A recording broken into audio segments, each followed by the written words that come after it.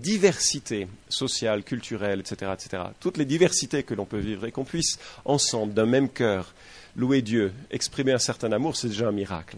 Un miracle qui ne se trouve pas dans beaucoup de lieux de vie, finalement, de notre société.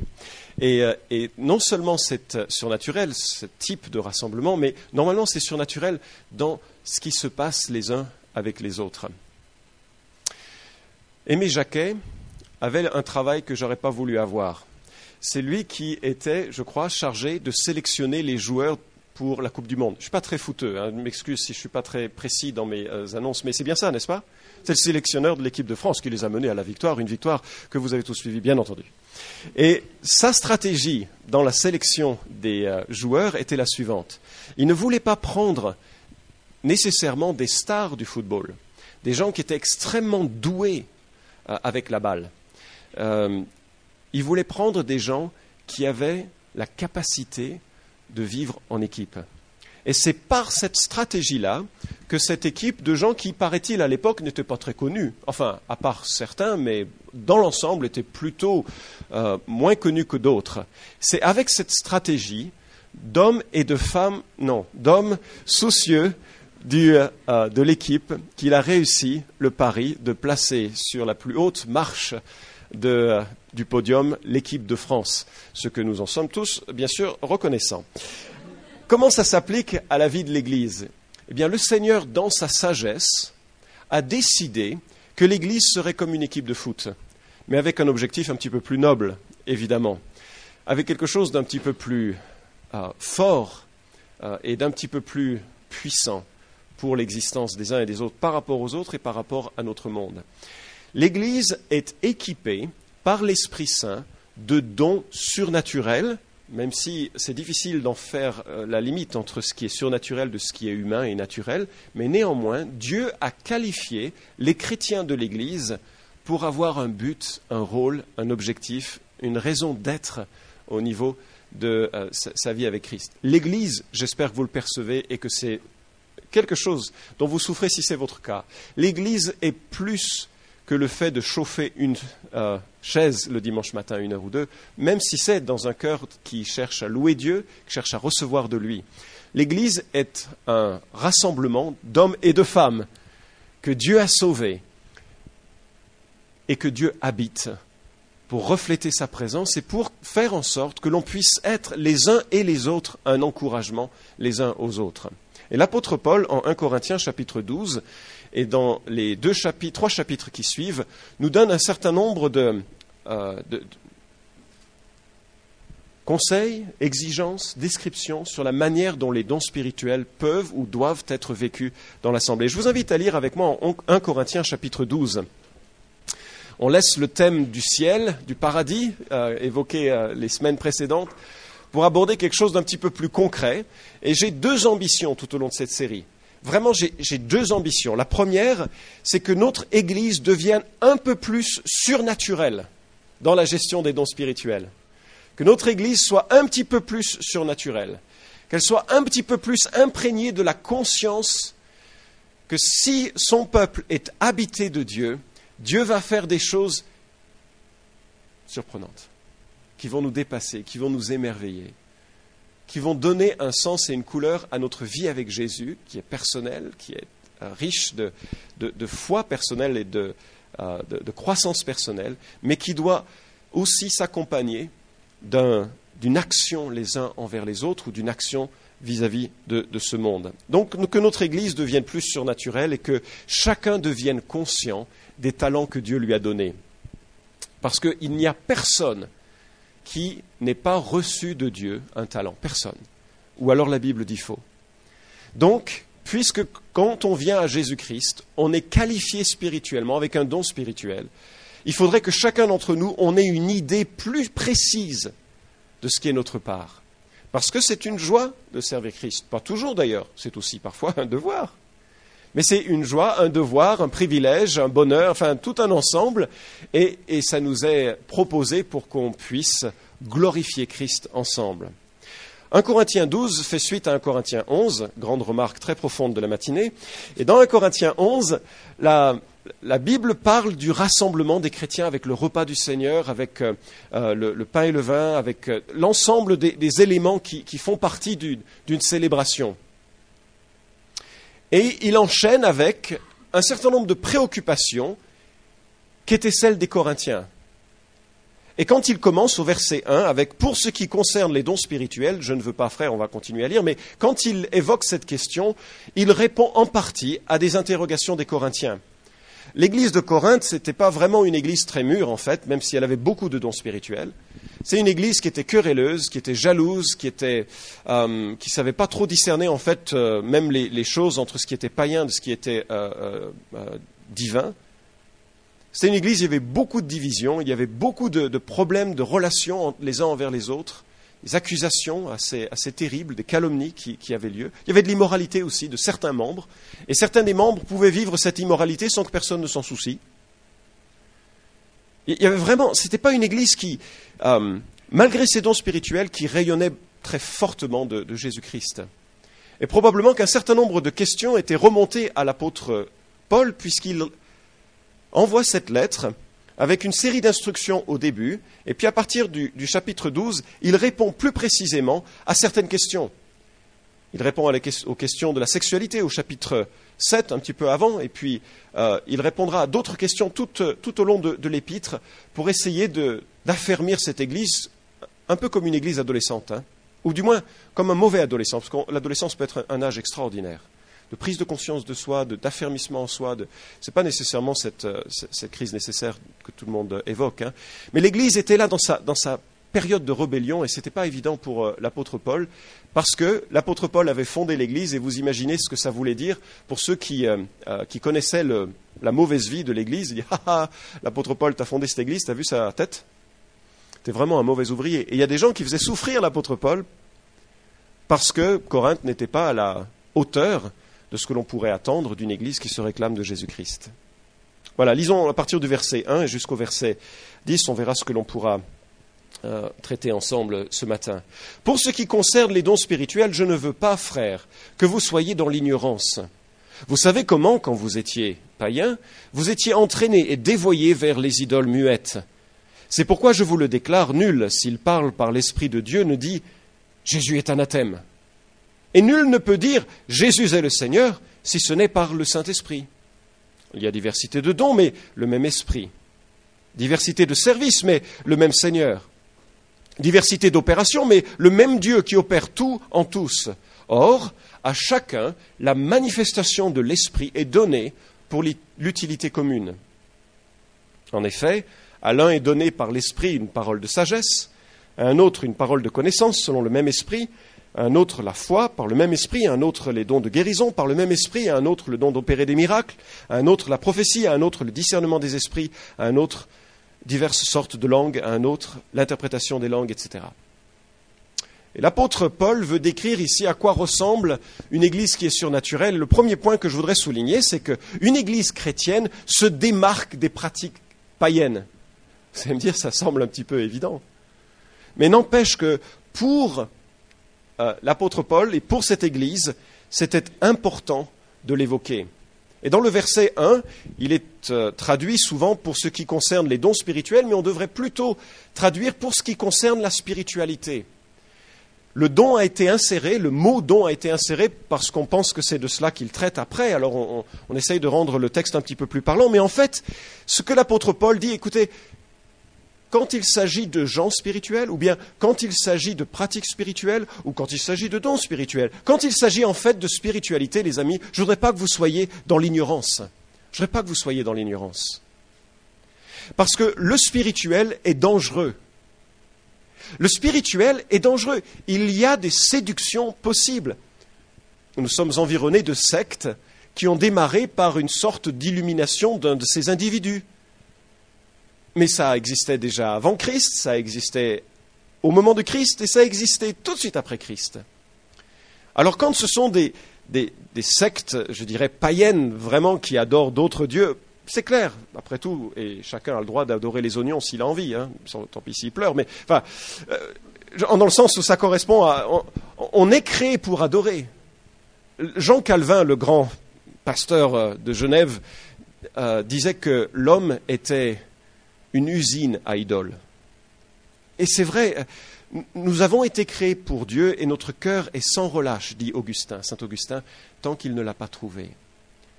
On a un vide en forme de Dieu et ce vide nous force à trouver un certain nombre de choses qui satisfont et les idoles satisfont, quelles qu'elles soient, elles satisfont partiellement. Et donc la spiritualité, c'est quelque chose qui est inné chez l'homme et qui se tourne parfois vers une spiritualité dévoyée.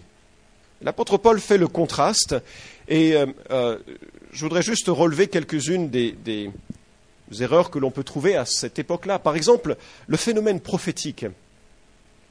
C'est impressionnant, le phénomène prophétique. Eh bien, à l'époque, à Corinthe, on adorait Apollon. Et cette divinité avait la Pythie pour porte-parole. Je ne suis pas un spécialiste des cultes grecs, mais voilà comment la Pythie parlait au nom de sa divinité. Elle rentrait dans une forme de transe et prononçait des paroles qui étaient confuses et qui devaient être interprétées par les prêtres et les scribes du dieu Apollon. Et cet état second, associé de paroles confuses, associé de la nécessité de l'interprétation, était radicalement différent de la pratique prophétique biblique. Dans la Bible, un homme ou une femme prophète, c'est quelqu'un qui parle naturellement de la part de Dieu. Et c'est compréhensible. Si vous lisez les prophètes de l'Ancien Testament, si vous lisez les prophéties qui nous sont rapportées dans le Nouveau Testament, c'est clair, direct, précis. Il n'y a pas besoin de se demander, décrypter un code. Et puis la personne est maître de lui-même ou d'elle-même. La Bible dit, l'esprit des prophètes est soumis aux prophètes. Il n'y a pas l'idée de transe où une personne se laisse aller en arrière ou je ne sais dans quel état d'esprit mental pour prononcer des choses presque de façon presque possédée. Ça, c'est le mode païen. Ce n'est pas le mode biblique. Et l'apôtre Paul dit, je ne veux pas que vous soyez dans l'ignorance. Ne faites pas comme quand vous étiez dans le temps des païens.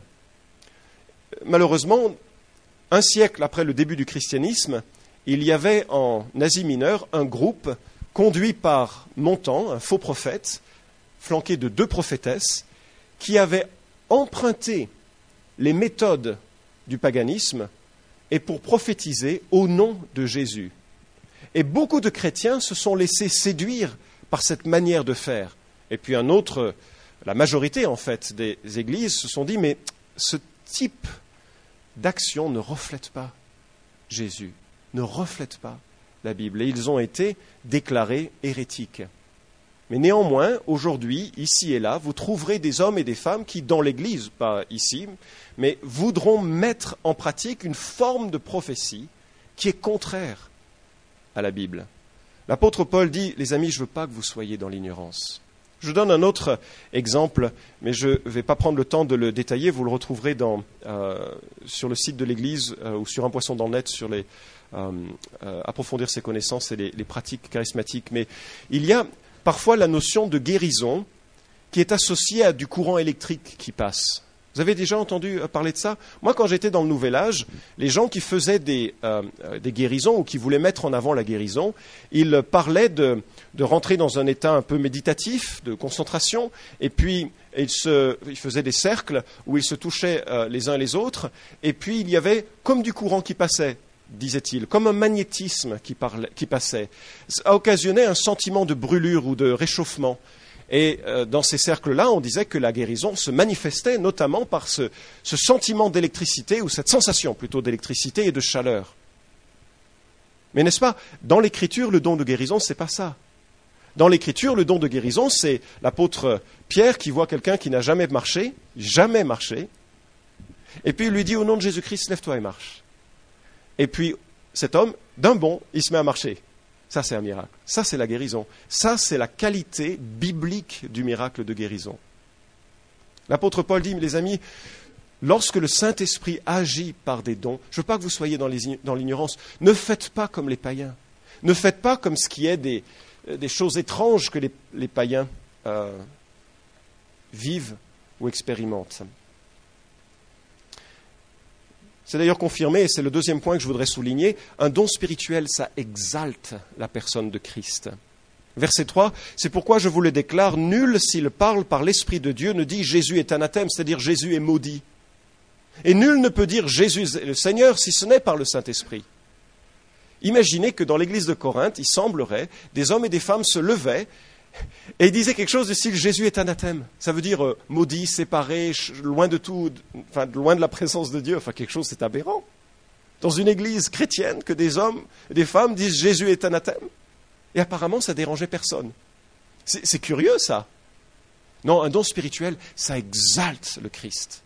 Ça proclame que Jésus est Dieu, que Jésus est la deuxième personne de la Trinité, que Jésus est le sauveur des hommes, que Jésus est celui qui peut donner une espérance au-delà de l'existence terrestre. Il est celui qui peut tenir la promesse qui dit « Je suis la résurrection et la vie, celui qui croit en moi vivra, quand bien même il serait mort. » Ça met en avant Jésus, un don spirituel. D'accord ?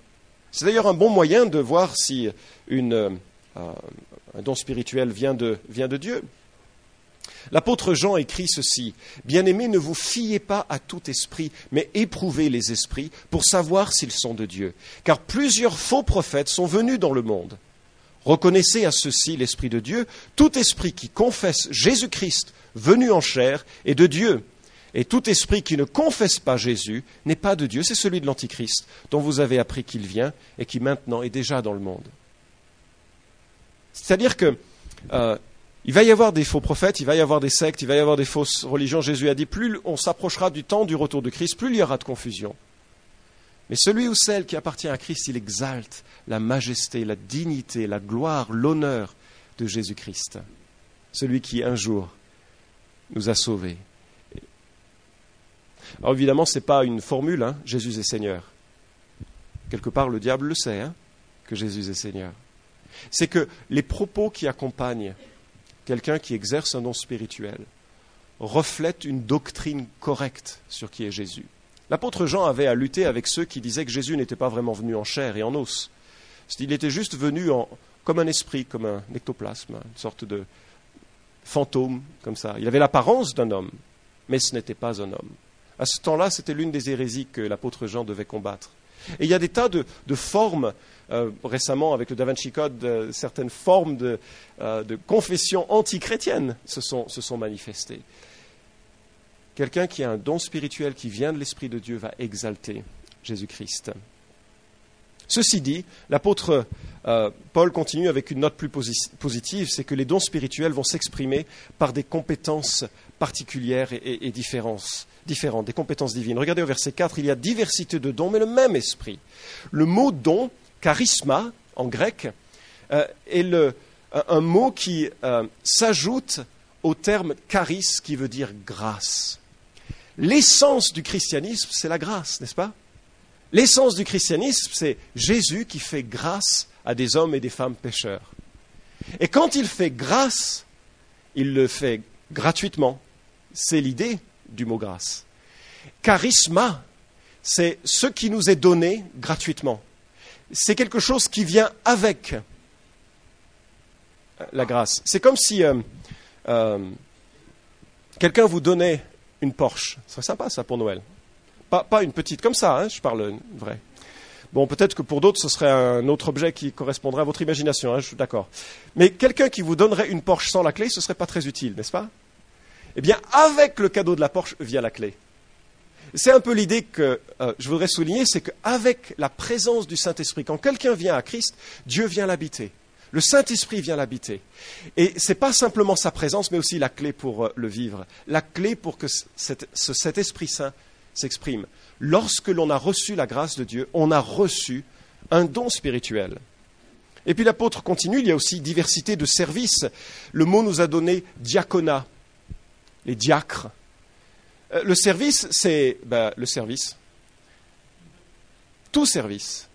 Si vous êtes en Christ, vous avez peut-être la possibilité, par votre temps, par votre talent, par de tenir un service dans l'œuvre de Jésus. Ceux qui enseignent l'école du dimanche, ils ont un service. Ceux qui jouent de la musique, ils ont un service. Ceux qui ont une fonction reconnue dans l'assemblée, ils ont un service. Et il y en a des tas de services, une grande diversité. On reviendra là-dessus. Et puis il y a des opérations, ça nous a donné le terme énergie. Il y a des opérations, c'est-à-dire il y a ponctuellement des actions, des œuvres qui se font, que le Saint-Esprit suscite. Et Dieu veut qu'on soit sensible à cela. Il y en a qui auront des fonctions particulières, ils seront anciens, ils seront diacres, ils seront à l'école du dimanche, peu importe. Il va y avoir plein de possibilités. Et puis il y en a qui vont agir ponctuellement pour l'œuvre de Dieu. C'est très, très divers et c'est le fruit d'une grâce qui est mise en action.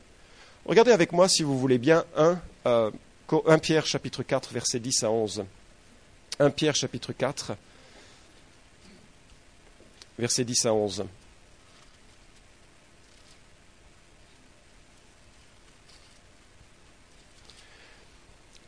L'apôtre Pierre écrit ceci.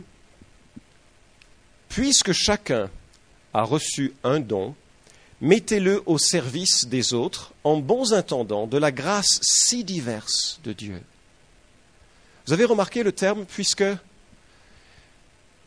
certains... » puisque chacun a reçu un don, mettez-le au service les uns des autres. Le privilège de recevoir la grâce, c'est pas pour se laisser bronzer sous le soleil de cette grâce. C'est pour que cette grâce, ensuite, se manifeste auprès des autres. Nous avons reçu des dons pour les mettre au service des autres. C'est révolutionnaire comme idée, non ? Chacun d'entre nous, on a reçu quelque chose. Il n'existe pas de chrétien, c'est-à-dire de gens nés de nouveau, qui n'ait pas reçu un don. Et on doit le mettre au service des autres. Alors évidemment, ça invite la question, c'est quoi mon don ? Et souvent associé à cette question, et c'est ce qu'on va aborder au fil de cette série, avec cette question, il y a, est-ce que c'est quelque chose d'un peu surnaturel ? Par exemple, je deviens chrétien et le lendemain, j'ai un don spirituel. Nouveau, j'ai toujours eu peur de parler en public, et voilà que soudainement, je me mets à évangéliser. Ça peut être le cas, n'est-ce pas ? Ça peut être le cas. Quelque part, Timothée, le collaborateur de l'apôtre Paul, a reçu ce don par l'imposition des mains du collège des anciens. Il y a un moment donné où il a reçu un don spirituel et il s'est mis à fonctionner avec une nouvelle capacité. Parfois, ça peut être surnaturel. Parfois, ça peut être le fruit d'un apprentissage. Peut-être vous vous souvenez, en Exode chapitre 31, l'Esprit de Dieu avait qualifié Betsalel. Betsalel, c'est un beau nom ça. Il avait qualifié Betsalel par son esprit pour qu'il soit capable de faire tout un tas d'ouvrages pour le tabernacle. Il était capable de travailler l'or, l'argent, le bronze, et il faisait toute une série d'œuvres d'art pour le tabernacle. Un don qui n'est plus très utile aujourd'hui puisqu'on n'a pas besoin de bâtiment vraiment pour servir Dieu. Mais à l'époque, c'était nécessaire. Et c'est le Saint-Esprit qui l'a revêtu, mais je n'imagine pas qu'un matin, il s'est réveillé en disant « Dis donc, je sais travailler l'or de mes mains ». Je pense plutôt que c'est un homme qui avait appris, peut-être avec son père, mais soudainement, le Saint-Esprit a éclairé cette compétence humaine et naturelle de quelque chose de bien plus grand. Et l'a anobli, l'a agrandi, et a fait en sorte qu'il était utile pour l'œuvre de Dieu. Quand on voit l'apôtre Paul capable d'un enseignement doctrinal aussi précis, on comprend qu'il a été éduqué au pied de Gamaliel, en sorte que le don spirituel ne doit pas être vu comme quelque chose qui, même si ça peut être le cas, quelque chose qui arrive comme ça surnaturellement et qui balaye tout ce que l'on a appris de son enfance ou bien de par ses parents. Pourquoi ? Parce que Dieu est souverain. Et dans sa souveraineté, il sait tout de nous. Et lorsqu'il nous sauve dans un contexte dans lequel il nous a placés, avec peut-être l'apprentissage de la musique, avec peut-être certaines disciplines, avec peut-être certaines compréhensions. Et Dieu va prendre cela et faire quelque chose d'unique dans l'individu qui est proposé, qui devient chrétien. À partir de la semaine prochaine, on verra comment ça fonctionne, comment ça s'opère un don spirituel, comment ça se manifeste, comment on est conscient, à un moment donné, que le don spirituel se s'impose à nous et qu'on peut l'exprimer. Et c'est là où j'espère qu'on aura plus de flexibilité que l'on en a eu peut-être dans nos compréhensions des dons spirituels. Parce que le verset 7 nous dit, et c'est juste en apéritif de ce qui va suivre, « À chacun, la manifestation de l'Esprit est donnée pour l'utilité commune. » C'est-à-dire qu'à un moment donné, le Saint-Esprit peut saisir une conversation et se manifester, et faire en sorte que l'on soit en bénédiction ou en exhortation à un frère ou à une sœur. Ou bien qu'à un instant, le Saint-Esprit se manifeste pour qu'on devienne, le temps d'une conversation, évangéliste pour une personne qui a désespérément besoin de l'Évangile, avec juste les mots qu'il faut. Ou bien pour rendre service, ou bien pour... Tout ceci, on verra comment ça s'articule et comment ça peut se vivre quotidiennement. Comment développer cette intimité avec le Saint-Esprit pour que le don spirituel s'exprime plus spontanément et de façon plus vive. Je conclus par la prière et puis on a un chant ensuite de conclusion. J'invite les musiciens à venir.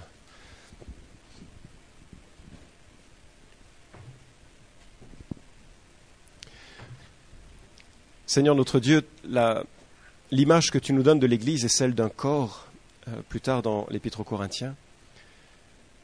Et je prie que nous puissions fonctionner chacun pour sa part dans ce corps que nous formons. Je prie, Seigneur, qu'il n'y ait personne qui se sente marginalisé, mis de côté ou en dehors de cette vie avec toi et cette vie de service en toi.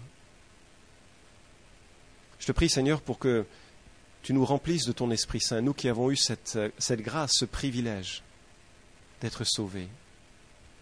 Je prie que ton Esprit Saint ait vraiment toute la place en nous, que tu nous rendes attentifs aux possibilités de service et de ministère.